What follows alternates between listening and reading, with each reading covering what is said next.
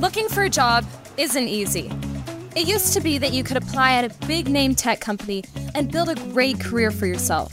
But times have changed. Many of these companies have gone full woke. And if you aren't the right gender, ethnicity, you don't use pronouns, or if you're not an activist for the preferred cause, then good luck. Why would you risk your career on that? At Red Balloon, we're connecting good employees with top quality companies that value you for your skills and your work ethic, not your social activism score. Employers who post jobs on Red Balloon are focused on creating an enjoyable and productive work culture, free from divisive woke mandates. So if you want to find a serious career path without the nonsense, come to Red Balloon and post your resume today. Because you shouldn't have to choose between your job and your values. That's redballoon.work, where you can find your future.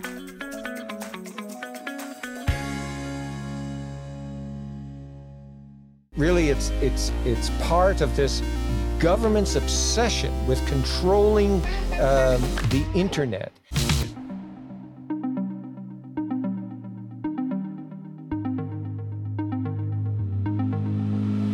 Hey everybody, Michael Thiessen here, and you are listening to Open Mic with Michael Thiessen. And this show is produced by Liberty Coalition Canada in partnership with ChristianWeek.org. Liberty Coalition Canada exists to establish Christ's justice and righteousness and to defend those who stand. And Christian Week exists to provide a practical, balanced, hope-filled perspective on national and global issues. Today, I get the opportunity to speak with Barry Bussey, who is going to give us some legal insights into the new Liberal bill, Bill C-18. And I'm really looking forward to this conversation, Barry. I know that we saw this bill coming and said we've got to talk about it before the weekend, and you graciously have coming on the show. So thanks so much for coming. It's great to be with you, Michael. Well, Barry,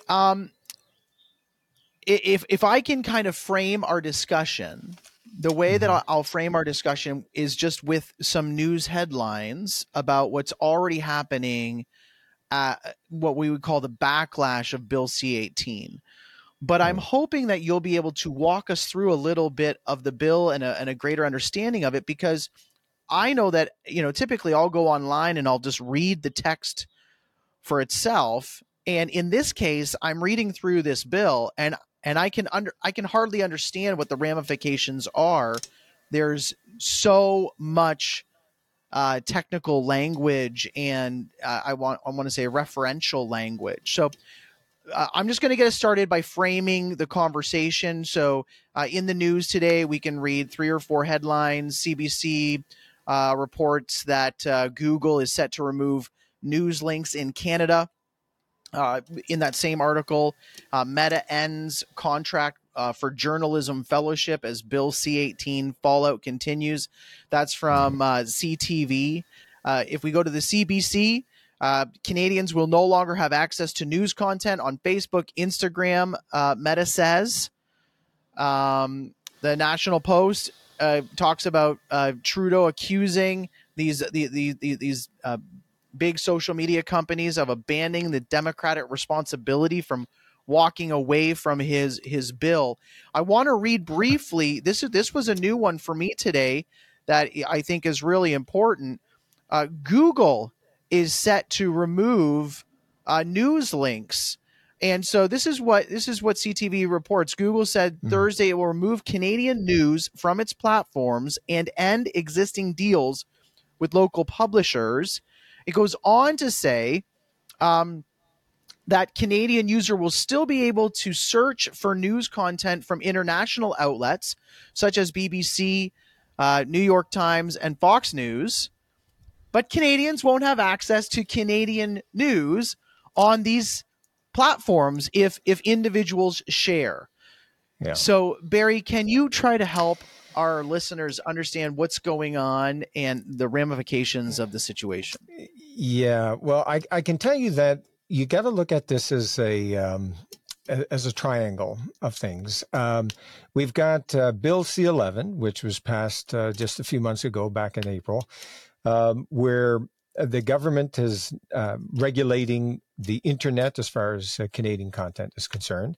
We got Bill C-18, which also deals now with the government seeking to have the big tech pay for the links of Canadian news websites. And so that funding is to go back into the Canadian news sites. So the idea, it seems to be that in the halls of Canadian Parliament, there was a bright idea to say, hey, all of these big techs like Google, Meta, which of course runs Facebook and others, they're using links of Canadian news stories.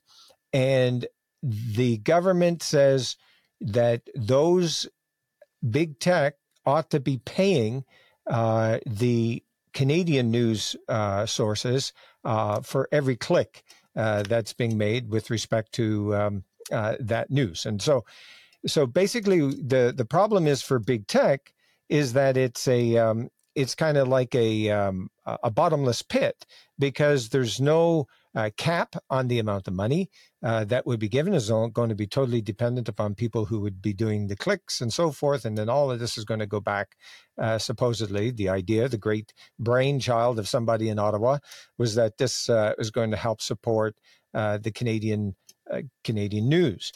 Now, but okay, so that's Bill C-18. But I also want to talk about, just for the quick introduction here, the understanding the third part of the triangle is the online harms bill, which has not yet been tabled, but it will be in the coming months.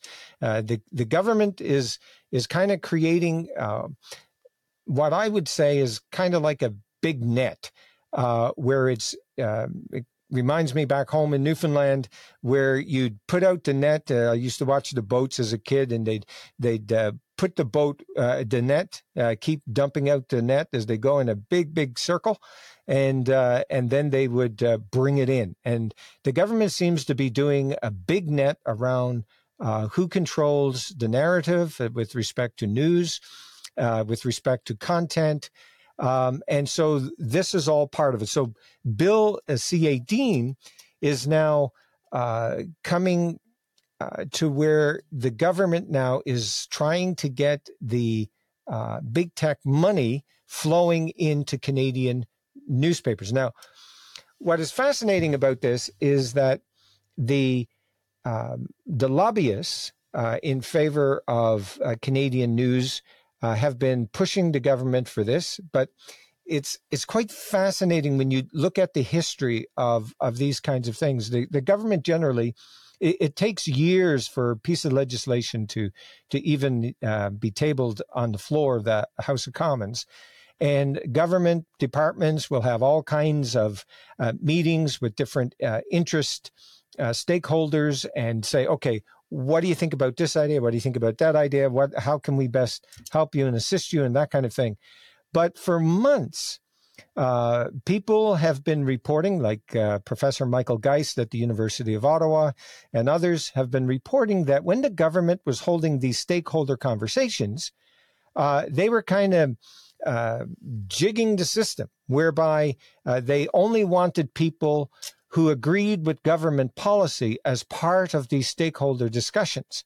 And so the other side was not being properly represented.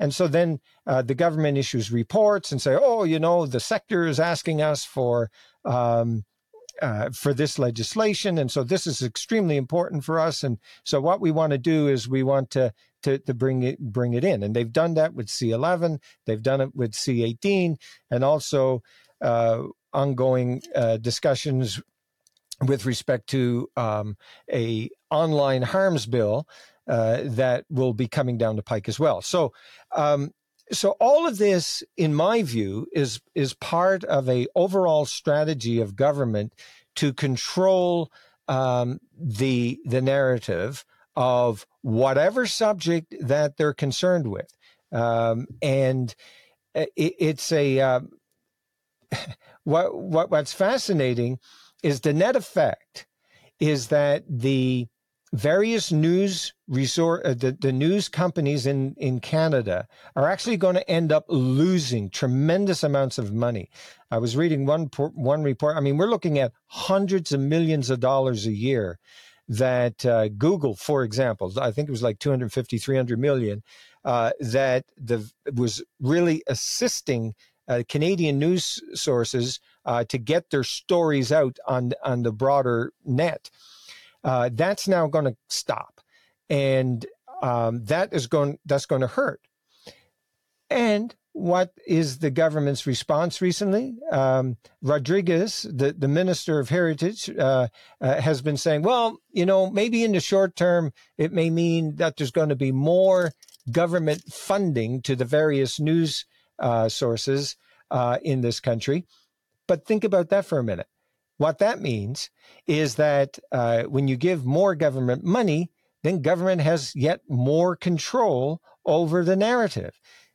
And so it's going to be the big guys, CBC and so forth, that are going to benefit from the government money. But you can rest assured that Canadians are going to be stuck in a insular, parochial, internet type of situation when it comes to news in this country. And we're going to be having only what the government says is important for us to have. That is disastrous for freedom of speech in this country. Hey friends, I'm happy to talk to you again about Rocklink Investment Partners. With inflation at 40-year highs and economic stagflation on the horizon, growing and preserving your hard-earned capital is of utmost importance. I know it's on my mind. And that's why Rocklink Investment Partners are so essential, because they understand the investment challenges of today. Rocklink is an independent investment management firm focused solely on creating portfolios of high-quality businesses anchored to the time-tested principles of value investing, and they do not shy away from essential businesses that do not meet the World Economic Forum's definition of ESG. So email Rocklink at info@rocklink.com. That's Rocklink with a C, or visit them at www.rocklink.com. And again, that's link with a C. Yeah, I want to jump in, and I have kind of three thoughts as a follow-up. So first of all, when we started this discussion, you used the term their platform.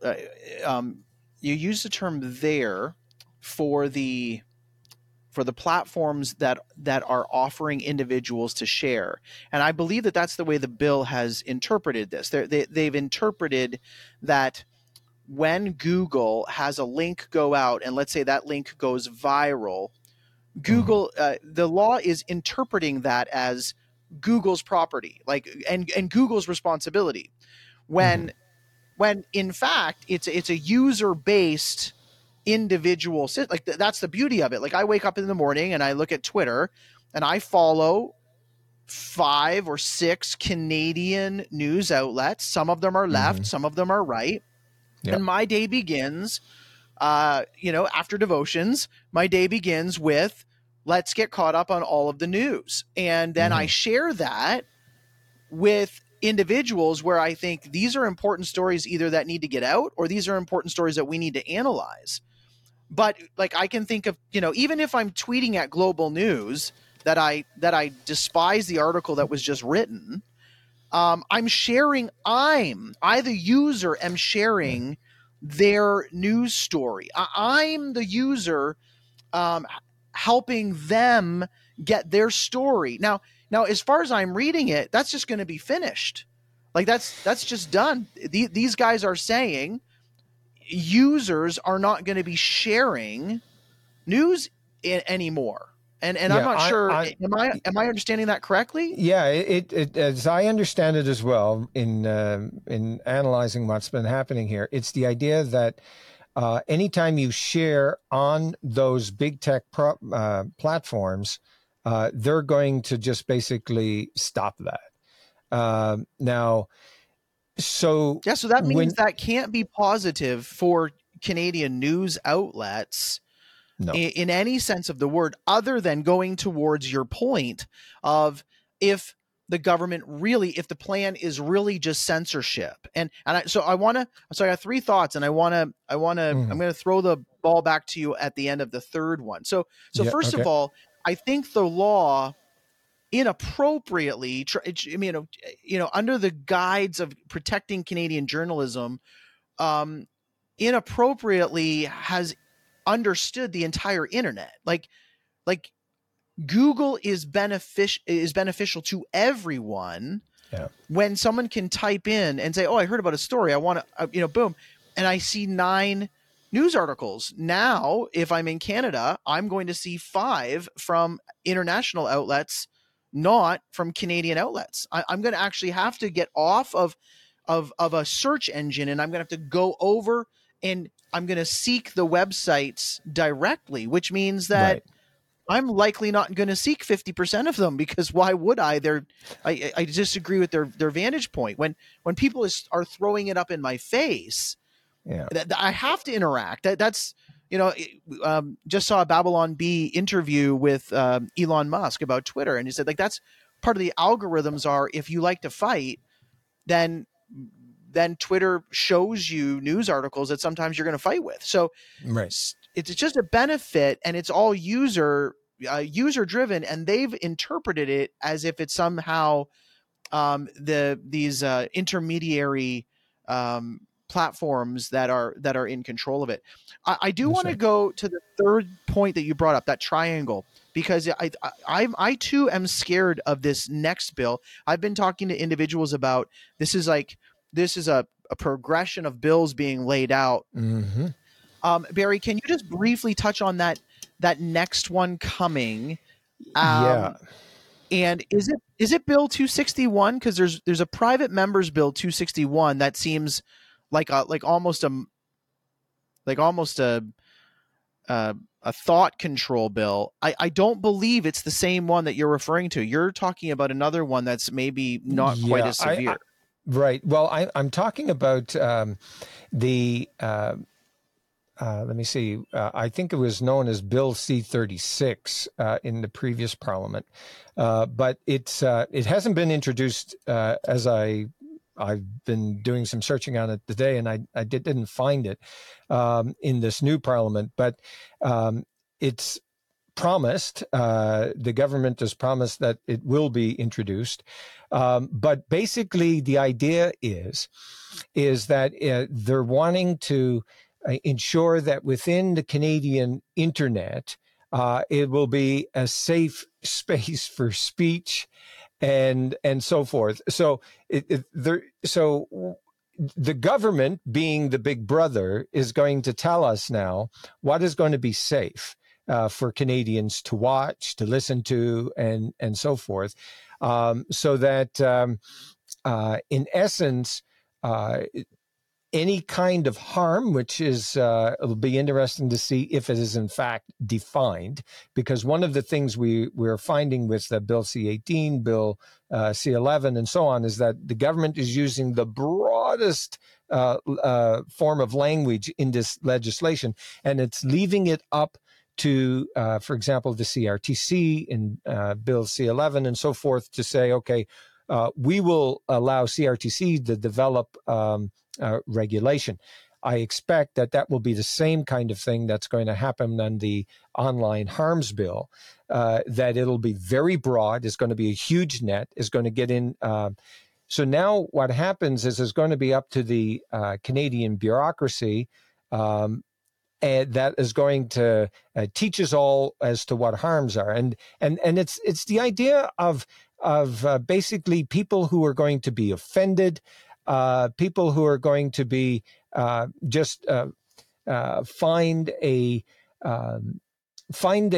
if they are offended, they will be able to have a process where they'll be able to go and say, hey, listen, we want this item taken down because this offends me, and you're going to have some bureaucrat who's going to investigate it. And then one can imagine that a website or a streaming program will say, okay, well, now they're going to have to defend themselves. And of course, the problem with this kind of mindset, we see this with the current human rights apparatus in this country, where basically the government is on the side of the one who's filing the complaint. And the person who has to defend themselves got to look after their own expense, legal expense. And so it's probably going to be that kind of a system that we're looking at. So, in looking at all of these three areas, and really you have to look at it together. You can't really it's part of this government's obsession with controlling the internet. Michael Geist, as I mentioned earlier, he's the professor at the University of Ottawa, and I quote him, and he says, I recently lamented that Canada has become the most anti-internet government in Canadian history. And I would even up that a little bit and say that it's perhaps maybe not the whole world, but certainly it is now mirroring some of those totalitarian countries. Yes, maybe outside of official communist countries. Yeah, you're certainly seeing this on. Just think about it. Like sometimes when we're talking about these things, we don't understand the ramifications. Like, whenever the bill takes effect, again, if I'm reading in that news article, we're going to block Canadian news. That means that Canadians are going to wake up one morning and be able to go to their social media platforms and say, what are people talking about, and see news stories. They're going to be able to go to Google and search news stories. And the next morning, they're going to see nothing from Canadian news sources. That's an iron curtain falling. Like that's literally that's a digital iron curtain falling. And then added to your point, Barry, on the discussion about hate speech, and the wide, broad terms, and with the courts deferring to the government themselves, because that's what we've seen throughout COVID. The government will defer to the government's policies and to the government's. The courts will defer to the government's policies and to the government's expert witnesses. So this deferral, it really is a problem, this trifecta you're talking about. Yeah. And you raise a good point there when it comes to the courts. I've become increasingly concerned about the court's positioning and legal analysis that is constantly deferring to the government actor. We, in law, we refer to this as the Dore test, which was a case involving individuals up or organizations up in the province of Quebec, and the issue was, if a government actor makes a decision and the government actor is supposed to take into effect or take into its analysis the charter rights of the individual whose charter rights are being offended. And basically what the courts have said is, look, we will consider that the bureaucrat has done his or her due diligence in ensuring that the charter values have been abide by, and that's not charter rights, that's charter values. This is a judge-made concept which basically deals with the spirit and essence of the charter.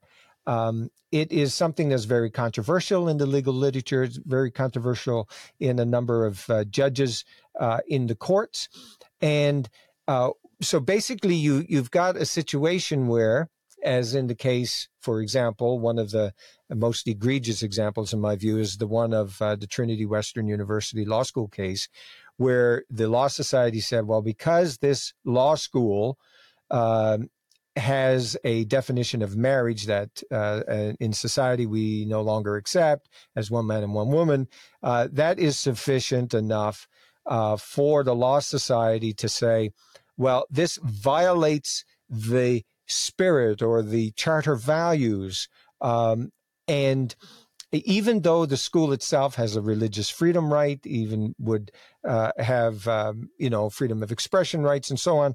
But that now is no longer needed to really go into the deep analysis of whether or not there was proportionality and so on. All the courts are requiring the government actors to do is turn their mind to the issues of the charter, and if in their expert opinion they've made a decision, then we will accept it. And that kind of deference we are now seeing as the as the court cases are going through with the whole host of the COVID-19 pandemic matters. But now one can see that with this kind of legislation, the trifecta, the Bill C-11, the Bill C-18, and the online's harm bill that will be coming, we can fully expect that as time goes on, the government actors are going to be given deference by the courts. At least that's what I'm suspecting. I would like to see a more rigorous approach when people are losing their freedom of speech rights, that there would be a more vigorous approach on that. But right now, at with the trajectory that I'm seeing within the courts, we don't see that. So I've got the bill in front of me right now, and I'm reading the purpose statement of it. I'm going to share that with everybody. It's Section 4. The purpose of this act is to regulate digital news intermediaries with a view to enhancing fairness in the Canadian digital news market and contributing to its sustainability, including the sustainability of new businesses in Canada and both the non-for-profit and for-profit sectors, including independent local ones. Okay, now there's a few things here. I want to first start off with a good old laugh. And we're going to laugh at the fact of the idea of fairness, because I think you as a lawyer can help explain what fairness actually means and what they're trying to say here. And then I want to ask you a question about why they would include both non-for-profit and for-profit sectors. Like, so first of all, Barry, can you explain to our listeners what fairness is supposed to be and how this can't possibly be promoting actual fairness? So fairness, let me just have a look here on the act itself.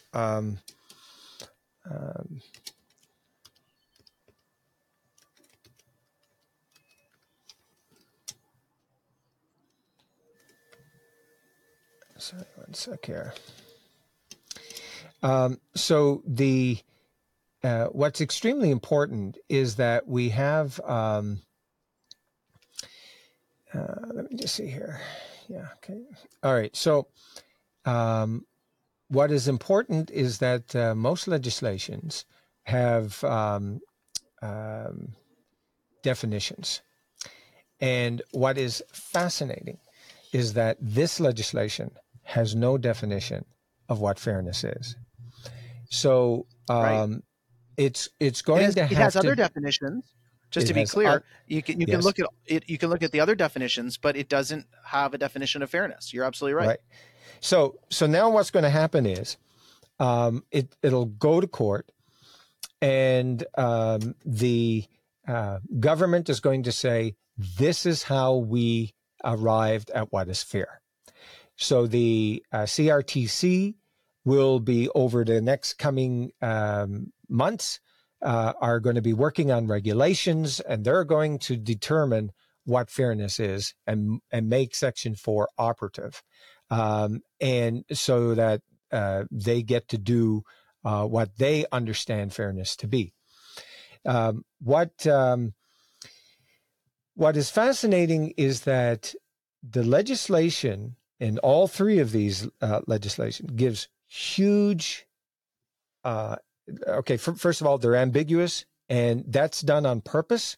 And anytime that anybody has tried to corral it in, to narrow it or anything like that, it's been rejected outright by the government.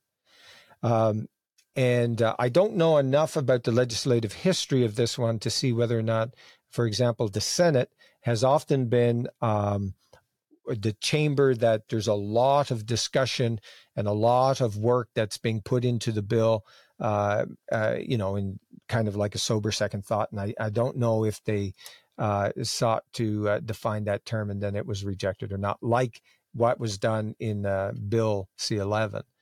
But yeah, so anyhow, so the whole concept is going to be something that's going to be litigated, is going to be subject to the regulations, and we will find out what that fairness is. Actually, Barry, I want to flush that idea out in a few ways, because I really want.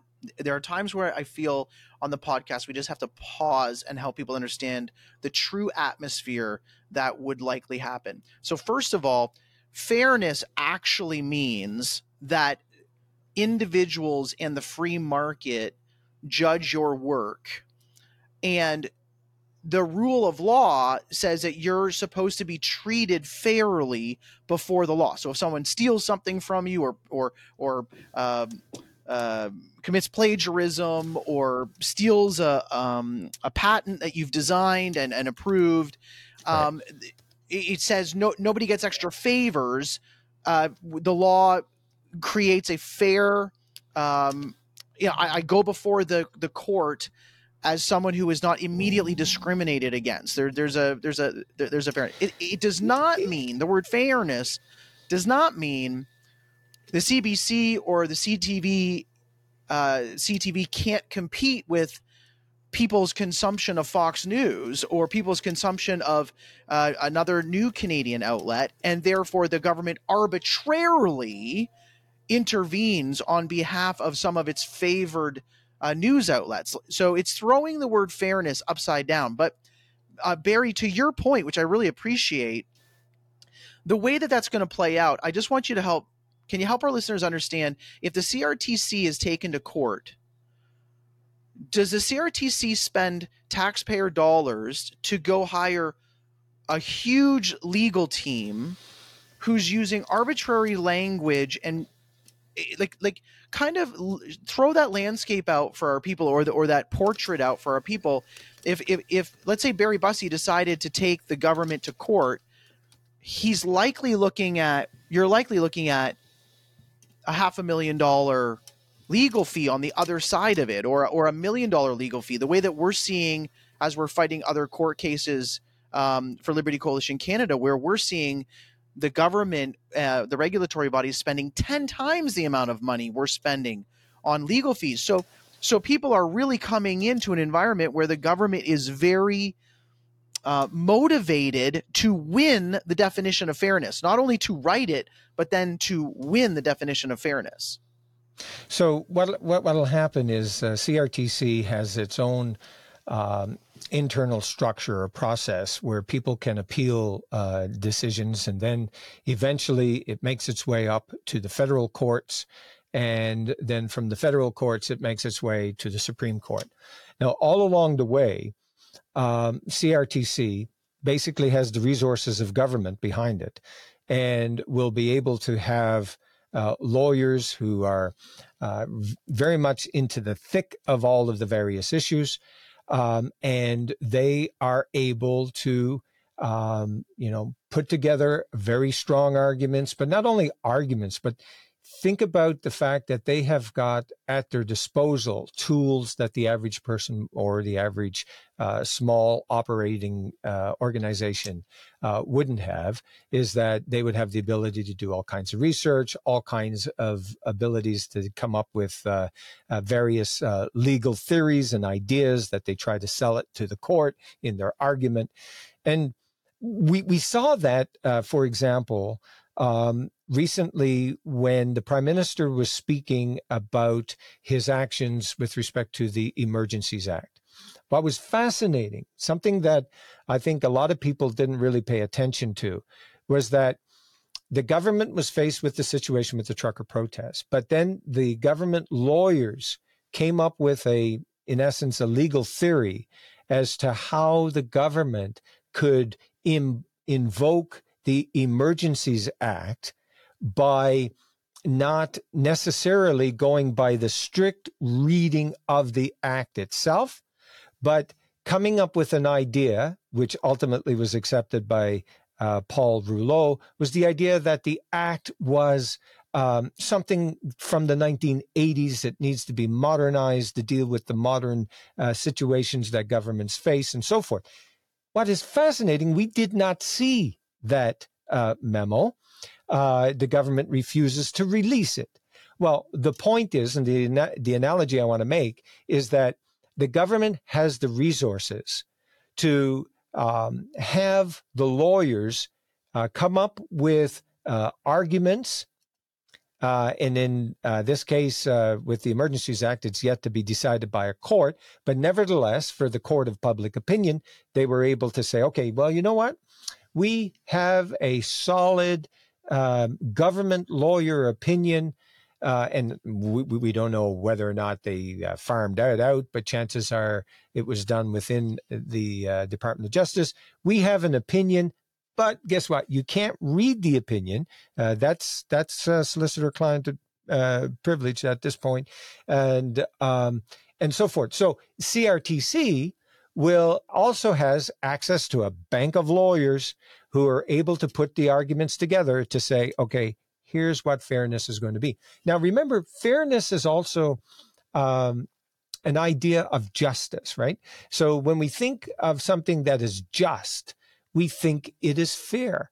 But what is fascinating is we can give a definition of justice, but my definition of justice is going to be very different on any particular issue based on my perspective.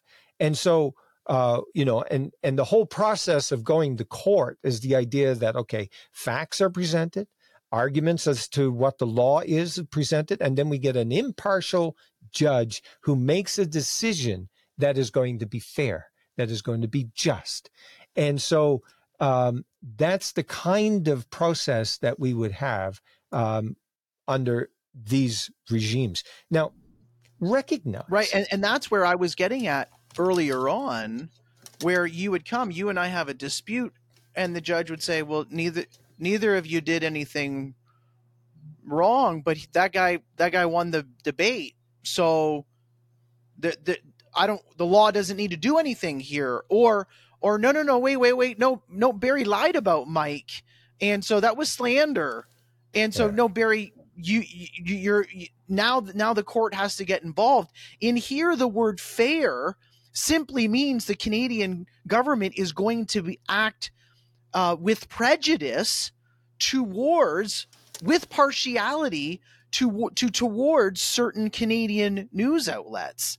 And it's the opposite of fairness. It's the political correct euphemism that usually means the opposite of what it's saying. You know what? That's a keen observation, because one of the things we have seen in all of these various legislations is that the government will say one thing and will do the exact opposite. For example, in Bill C-11, the Senate wanted to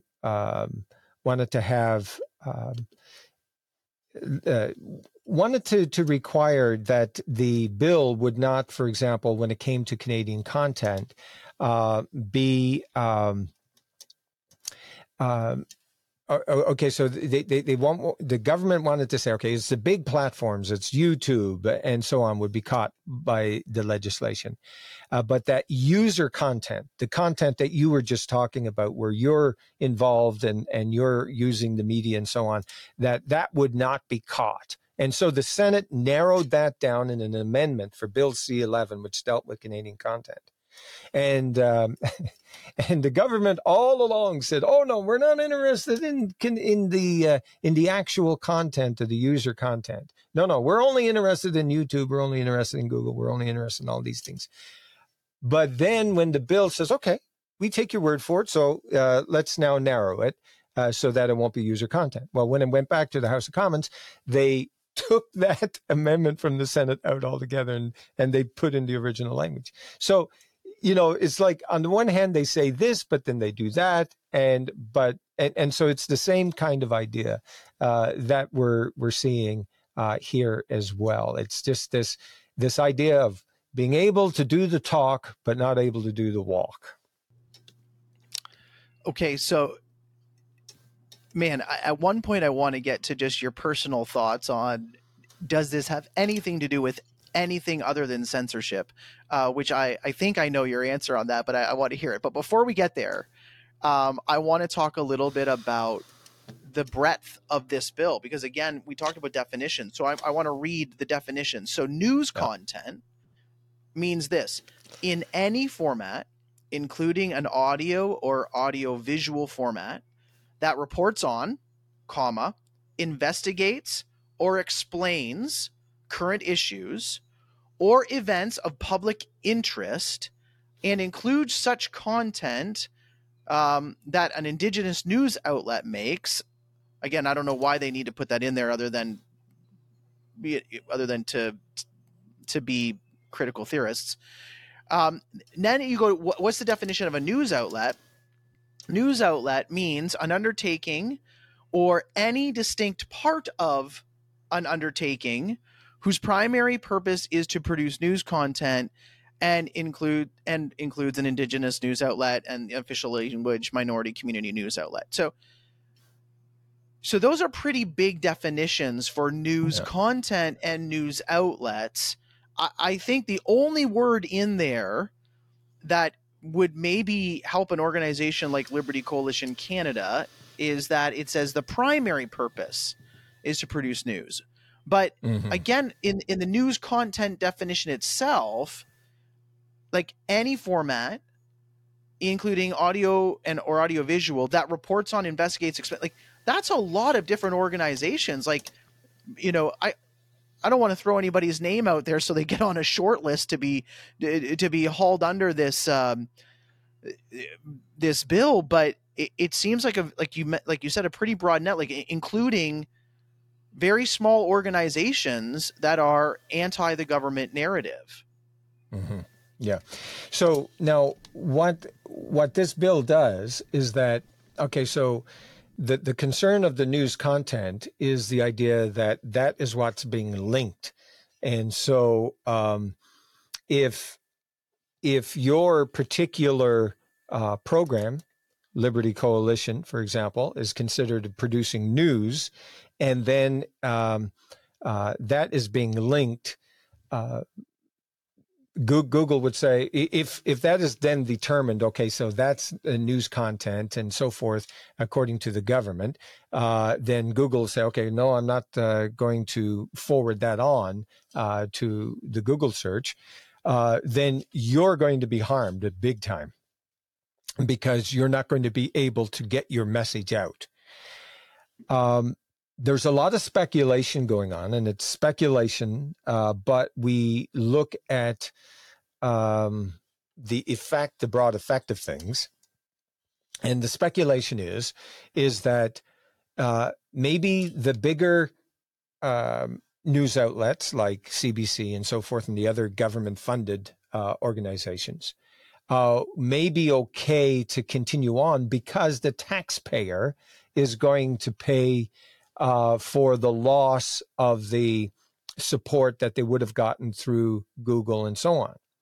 But it's the small independent types that are really going to get hit hard because they now are, in essence, muzzled. They're muzzled because of the policy of these big tech platforms. And so you rightly point out that this is extremely broad. And it's going to depend upon how the CRTC and its regulations define this and make it operational.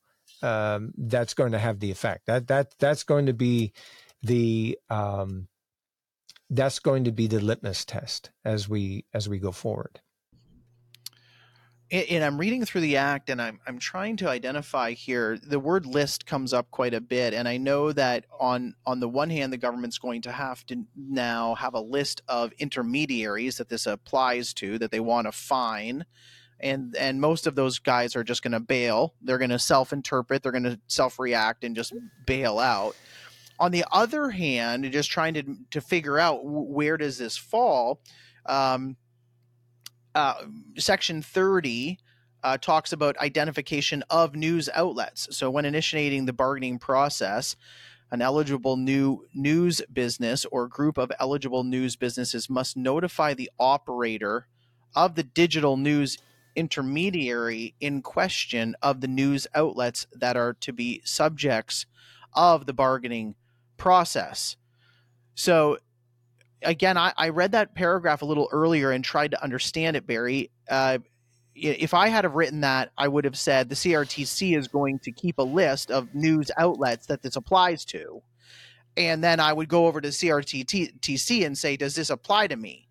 Right. But that doesn't seem, in my mind, that seems very convoluted. Yeah, it is convoluted. And anytime you get legislation from government, it's going to be convoluted. So, okay, so then what we see here, so first of all, we would have to know what the eligible news business or group of eligible news businesses are. And like you say, it's going to have to, I would suspect that CRTC is going to either it's going to be an open-ended thing where it's going to be basically saying, hey, you know what? You are all going to, anyone who produces news are going to be by default going to be an eligible news business. You have to apply to us to get the exemption. And that is now going to create a whole new level. So it could be that way. We don't know yet as to how the regulations are going to be. But then, so then you're going to have to say, okay, now the obligation is on you to notify, Google and so on, that you are now part of the process. Yeah, Sorry. I didn't mean to cut you off there, but I went on to the next paragraph, which talks about the determination of what a news outlet is, and it gets a little clearer, but not clearer. It's the same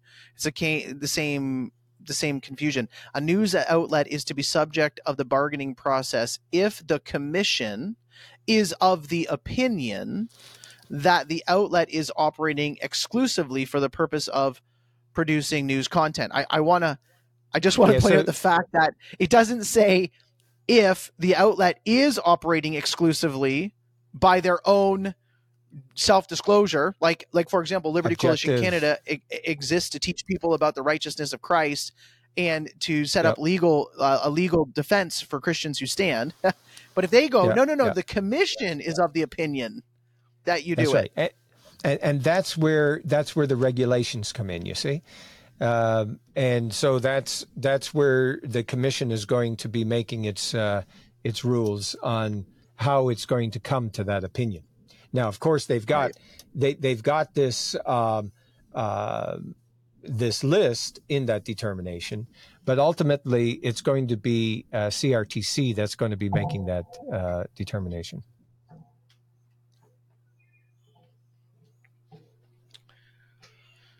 That's great. We are fighting the nighttime here, everybody. This is such an important issue that Barry and I decided to record late at night. And so my beautiful outdoor studio is altering its light. So just listen to my voice and ignore the glare of my face. We're going to plow through here just for a few more minutes, Barry. Sure.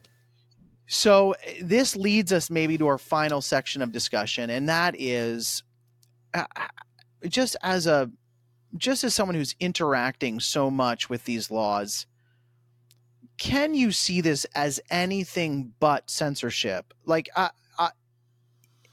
either you have a millennial who literally knows nothing about economics and believes completely against a free market, because of course you're seeing this, like Google, Meta, they're almost immediately reacting. Nobody could have actually thought that this was good for Canadian news sources, could they? And I know I'm leading the witness on that, Barry, but this just seems to me like double speak of the greatest amount in order to censor anybody who's not government subsidized. Throughout the history of news, and there's a number of real good books out there. I can't think of it right now, but I was looking at just the concept of a newspaper, for example.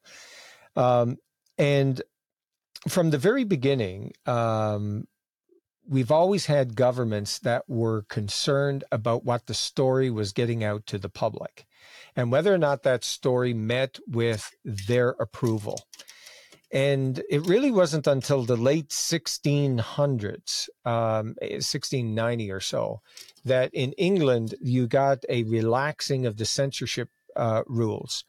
Government, especially during the British civil wars, the English civil wars, where newspapers really took off in Britain as different sides of the war were publishing their view of accounts and all the rest, and then government comes down hard and all the rest. And it's always been the case that government want to use the ability to be able to communicate their message. And really, when you look at it in our culture, you see it, throughout the history of the West. We always had this great sense of freedom of speech. And it was the idea that the individuals be able to speak their mind and so forth. And we saw totalitarian dictatorships in the 20th century that clamped down and created propaganda using literally market techniques for capitalism, but now using it for ideas. And this was one of the things that Goebbels did with Hitler's whole propaganda machine, taking the American way of using advertising, but instead he was using it for ideas and the hatred against the Jewish people and all the rest. But the reality is that throughout time, governments have always been interested in commandeering the news for its own purposes because of power. If we've ever seen anything like in our recent history in this country, we have seen this over and over again. Catherine McKenna was a former Trudeau cabinet member, and in a bar in Newfoundland, she said, that we found that if you would say it over and over and over, people would actually believe it. And I can't help but think of her statement as in essence part of this process that's going on right now. Here you've got the Canadian government that has now decided, as Peter Menzies pointed out in all of his writings, who was also at one time a CRTC commissioner, he said, imagine that the Canadian government has now taken upon itself to regulate the internet. I mean, regulate the internet. No small feat there, by the way. And you've done it now with the issue of what is Canadian content. Government gets to decide that.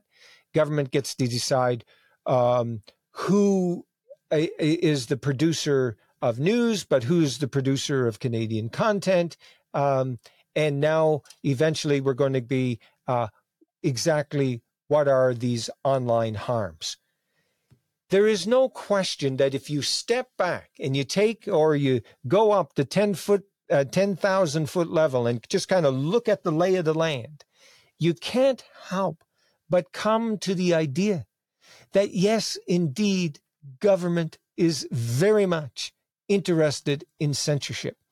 Now, they may have all kinds of reasons.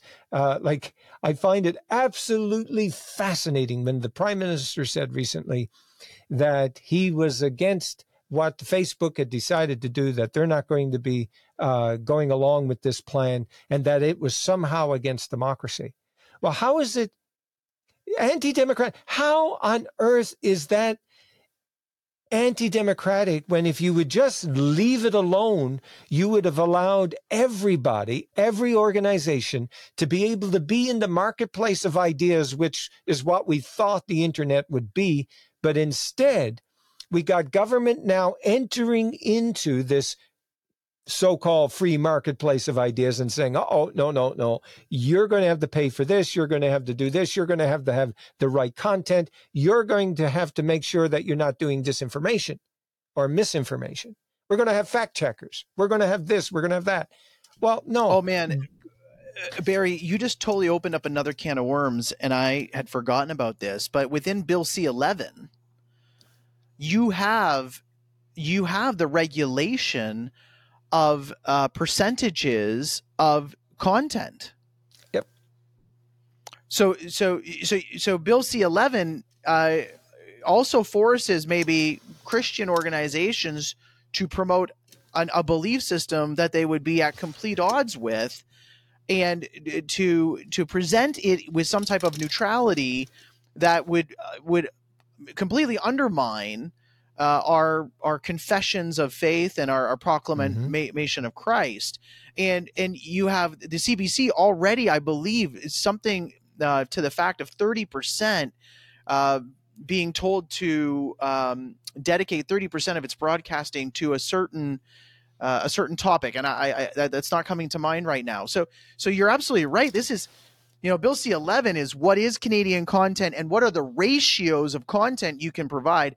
Bill C-18 says we're going to restrict access because we know that the players are going to walk away.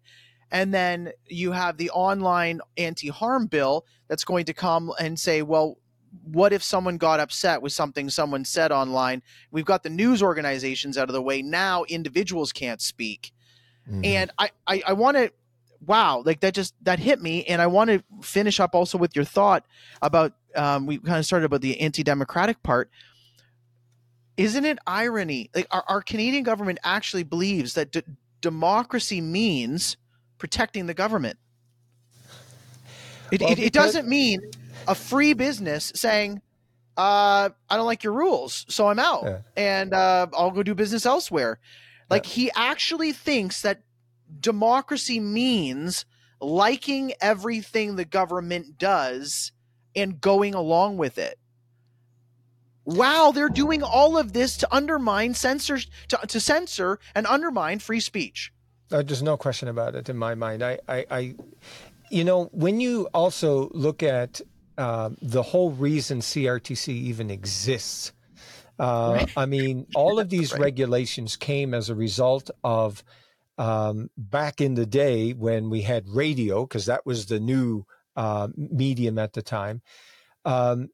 There were various religious groups that the Canadian government did not like. And they wanted to get in there and control what was going to be on the radio waves so that they wouldn't have unacceptable religious views being expressed across the country, because they saw religion as a means or as a problem, because it was going to cause all kinds of strife. So you got that as its kind of a core understanding. And now we're going to define what is harm. And yeah, I mean, it just strikes me so it's kind of like, you got this three-legged stool, you got this three-cornered triangle, you just got this, whatever you want to call it, you've got this that has, I in my mind's eye, as a little boy standing on the shores of Newfoundland, watching the boat just out in the bay, just going around and around in a big, big circle with its net, and then bringing the net together. That to me is what's happening here. And the next shoe to drop is the online harms bill. Well, Barry, I want to thank you so much for your time. My listeners are going to hear me make a reference that I think might surprise some of them, but I was just finishing up reading the Harry Potter series, and that's been a controversial series in the midst of Christians, but most people don't quite understand that that Rowling was writing about how the Nazis took over Germany. So it's about the slow totalitarian creep of Nazi Germany. And I saw an early interview with the author. And so as a pastor, I kind of read the books intelligently. I've got to answer questions for my people in the church. And, is this really promoting witchcraft, or does this fall in the Lord of the Rings world? That type of stuff.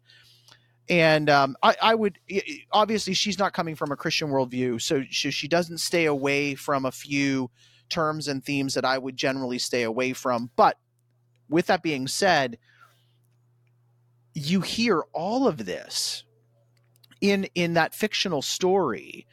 You hear this representation of the controlling of the press, the slanting of articles, the access of information. As you referred earlier, in Germany during the war, there was one radio signal broadcast, and the broadcast was time and time again, "We are victorious, we are victorious, we are winning, we are victorious." And people had to try to find news outlets from outside of Germany.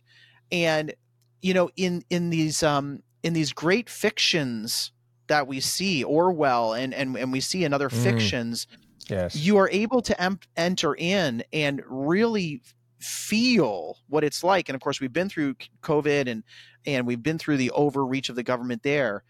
And I have to say, time and time again, I'm reading this fiction book going, that's exactly what it was like. That's exactly what they did. Like that was step 3 in the plan, and everybody saw it coming, and 90% of people went along with it, and it really hurt 10% of the people who were doing the right thing.